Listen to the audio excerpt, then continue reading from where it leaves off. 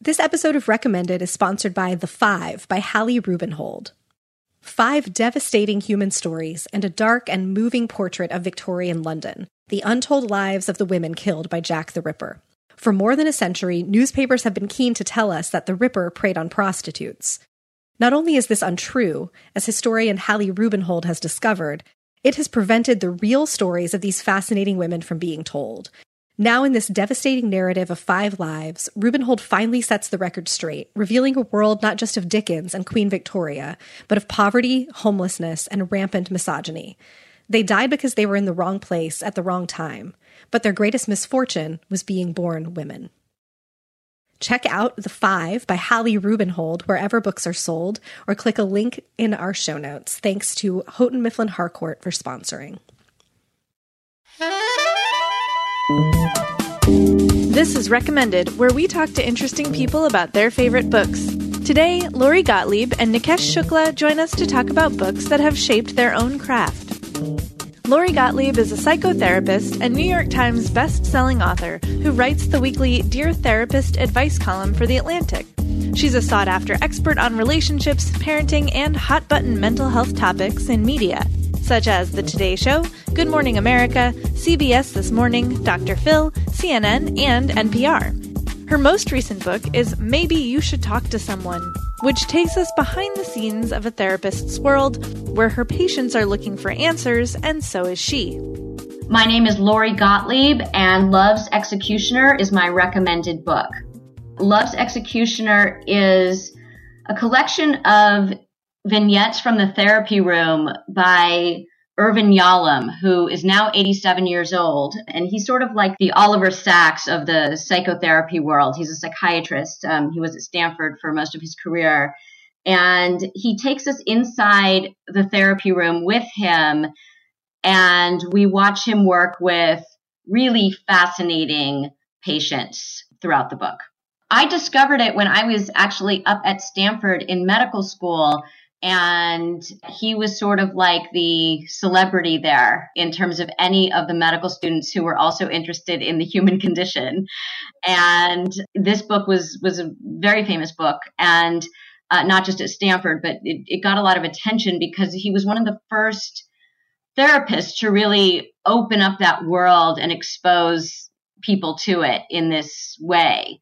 And so I was curious about it. I didn't know that I was going to fall in love with the book and that it would actually become something that guided me in my career later. But I was just curious about it because everybody was talking about it. I was not a therapist. I never thought I would become a therapist. This was me going into a foreign world and, like visiting someplace for a little bit and then being able to return to my real life. So I never expected that this would become my life, decades down the road. It was just a fascinating read. I was really, he was one of these guys who was just a beautiful writer. For somebody who loves literature and who loves the world of kind of going into people's lives in this very rich and real and raw way, it was just something that I was fascinated by. But I haven't reread it recently. I did reread it, I would say, a couple of years ago, maybe even more, maybe like 3 years ago. It's someone's story of his relationship with them as he helped them in therapy. And so you can dip in and out of the stories. Some stories will resonate with you at a certain time in your life. And then later on, one of the stories that maybe you didn't connect with as much, you read and you say, oh, wow, that one, now I really, really resonate with that one. I think it's the kind of book that you read over a lifetime that, when you're younger, there are certain patients who will feel more familiar to you. And then as you sort of go through middle age, then others feel more familiar to you or other themes become more important to you. He's such a skilled writer, and that he makes these interactions and these relationships with these people so vivid that you feel like you know them. And you feel like you know him, and you feel like you know his patients. You care about them, and you want to know what happens to them after. And of course, we don't know, which is frustrating. But because now it's all these years later, so much must have happened in these people's lives. I've learned a lot from him about how he approaches being a human being in the room with these people, as opposed to the kind of stereotype of the therapist as this impartial, neutral person, which we're not.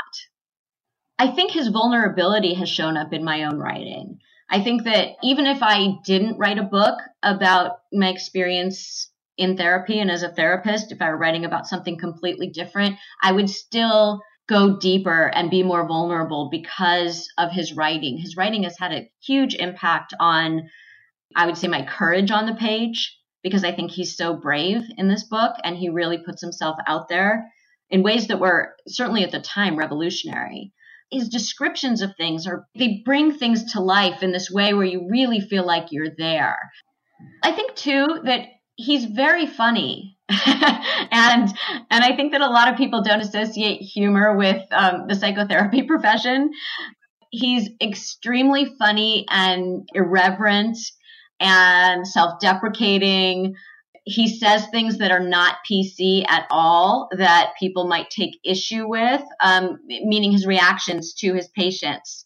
And he has very real reactions that he's bringing it up for a reason. He's not trying to be provocative, but he's bringing it up because he's saying we all have our dark sides. We all have these thoughts and feelings that we try to repress.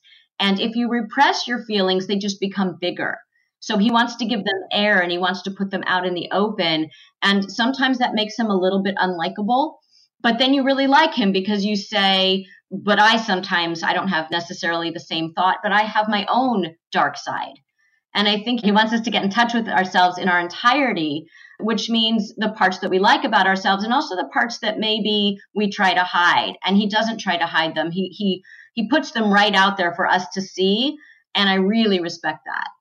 There are two books that I recommend regularly to people, and this is one of them. And the other one has nothing to do with psychotherapy, but they both get at what it means to be a person in the world in such a profound way, and they stay with you long after you've read them.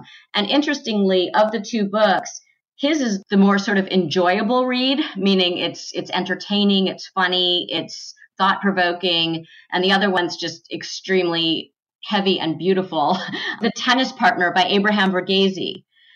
It's not about tennis, by the way. I mean, it's about a relationship between actually another Stanford doctor, Abraham Verghese. He didn't used to be there, though, when he wrote this, and a medical student who had a drug addiction and was hiding it and and they were both going through these life crises where Abraham Verghese his marriage was falling apart. And this was in El Paso, Texas. The student was on probation because he had been caught with a cocaine addiction. And they were both trying to kind of start over and get through these really difficult periods in their lives. And it's about male friendship in a way that I've never read about male friendship. It's gorgeous and heartbreaking. And it's one of my absolute favorite books. So I recommend that along with Love's Executioner for anybody who wants to have a book that they don't want to end and that will stay with them for a long time. I read so many different kinds of books. So I think that it's more about the theme of the book than whether it's a novel or whether it's poetry or whether it's memoir, whether it's short stories. So I'll read I'll read Curtis Sittenfeld because I love what she says about human nature in her stories, and in her novels also. And then I'll read Abraham Verghese because this is a beautiful story of male friendship, like one I've never seen before. I'll read Yalom because it's my profession, but I read that way before I ever had any idea that it would be my profession. What I really gravitate toward are those stories that feel like they're really getting at the universal questions we're all asking about our existence. And I don't mean that in a heavy way. That sounds really heavy-handed because I like really fun books too. But I think even the fun books, like when I was saying Curtis Sittenfeld in her recent book of stories, it's a really fun book, but there's a lot of profound insight in it as well. Thanks again to Lori Gottlieb for joining us and recommending Love's Executioner by Irving Yalom. Her memoir, Maybe You Should Talk to Someone, published by Houghton Mifflin Harcourt, is now available wherever books are sold. You can follow her on Twitter at Lori Gottlieb1. This episode is also sponsored by The Fall of Crazy House by James Patterson and Gabrielle Charbonnet. Escape is just the beginning. Twin sisters Becca and Cassie barely got out of the crazy house alive. Now they're trained, skilled fighters who fear nothing, not even the all-powerful United regime. Together, the sisters hold the key to defeating the despotic government and freeing the people of the former United States. But to win this war, will the girls have to become the very thing they hate? In this gripping follow-up to James Patterson's YA blockbuster Crazy House, the world is about to get even crazier. Find The Fall of Crazy House by James Patterson and Gabrielle Charbonnet wherever books are sold, or click the link in our show notes. Thanks to them for sponsoring. Nikesh Shukla is a British writer and diversity activist who conceived and edited The Good Immigrant, the acclaimed collection of essays about race and immigration in the UK by 21 writers of color.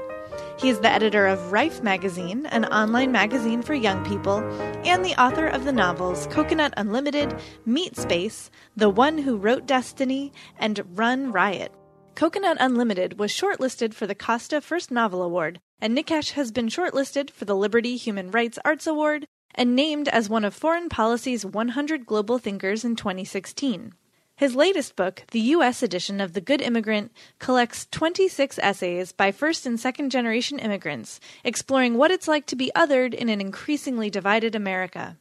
My name is Nikesh Shukla, and If They Come For Us by Fatima Asghar is my recommended. If They Come For Us is a collection of poems by Fatima Asghar, who is a screenwriter and a poet and an essayist and a novelist, and it spans so many different things. It talks about being Muslim, Islamophobia, partition, identity, grief, bereavement, loss of a parent, queerness, and what it is, the sort of the particular nuance of being a woman of colour in a white supremacist world. And it's hung together by these passages around partition that really, really get to the root of the way the world is. It's a really incredible piece of work. So I came across Fati because of her web series Brown Girls, which is, if you can find it online, well, it's available online, and it's a web series about a group of queer female friends, and it's really poignant and hilarious and just brilliantly written and brilliantly directed. And I really loved it, and I was working on a writing project that had the potential to work with some international writers, and so we got Fati into the room, and I worked with her for a week on this project, and she was just such an incredible presence in the room. She really understands storytelling, she really understands character, she has such empathy and humour, and also just knows how to tease out the weight of each moment. When she went back to America, and then a week later, her collection of poetry turned up on my doorstep. I think the thing with poetry collections, good poetry collections and good short story collections force you as the reader to slow down and read slower and luxuriate in the words and the language and the space between the words. And I think when you devour something as quickly as I did with this, I felt like I needed to go back and just languish in it. One of the things that doesn't hit you until you've experienced it a couple of times is she has these really clever rhythms. I'm just going to read a bit from one of the poems. It's the title poem, If They Come For Us. And it goes, "My country is made in my people's image. If they come for you, they come for me too. In the dead of winter, a flock of aunties step out on the sand. Their duppatas turn to the ocean. A colony of uncles grind their palms, and 1,000 jasmines bell the air. My people, I follow you like constellations." Rhythmically, it demands to be heard aloud. And I think, when you're reading a poetry collection that has poems that need to be heard, and you have poems that work really well on the page, like Microaggression Bingo, which is literally a bingo card of microaggressions, or being a screenwriter, there are poems where she plays with the script format, there are poems she plays with like the choose your own adventure format. She's really, really unafraid of using very, very pop culture references to break and test new forms of poems, which I think is really, really exciting. And it's something that a person of color, a woman of color, we don't get to be experimental in this way. And also, like, the thing that I love about it is it isn't just about identity. It isn't just about a racial identity or a religious identity. It's about the multiple facets of our identities. It's about the multiple facets of, I guess, the intersectionality of our identity as well. You know, the way it discusses queerness, the way it discusses how we're shaped by our familial relationships, the way it sort of discusses what space we take up and what space Fati takes up as a woman. It's astonishing. It's an astonishing collection. I don't read as many poetry collections as I would like. I think probably because I had a good 5 years where I was part of the spoken word scene and I was going out and performing poetry. I think I was so invested in the art of hearing poems and seeing them performed that I wasn't that much myself into reading them on the page. But I think in the last 3 or 4 years, there have been really, really interesting poetry collections that have come out that have really played with the form. So for me, it started with Claudia Rankine's Citizen, which is, you know, these wonderful, brilliant, delicate, brittle poem essays. And then Don't Call Us Dead, Dana Smith's book that won a heap of awards last year. And then in the UK, you've had Keo Chingonyi's Kumakanda, and Jay Bernard has got this amazing collection, and Raymond Antrobus with The Perseverance, which actually out on the night of recording won the Ted Hughes Award for New Work.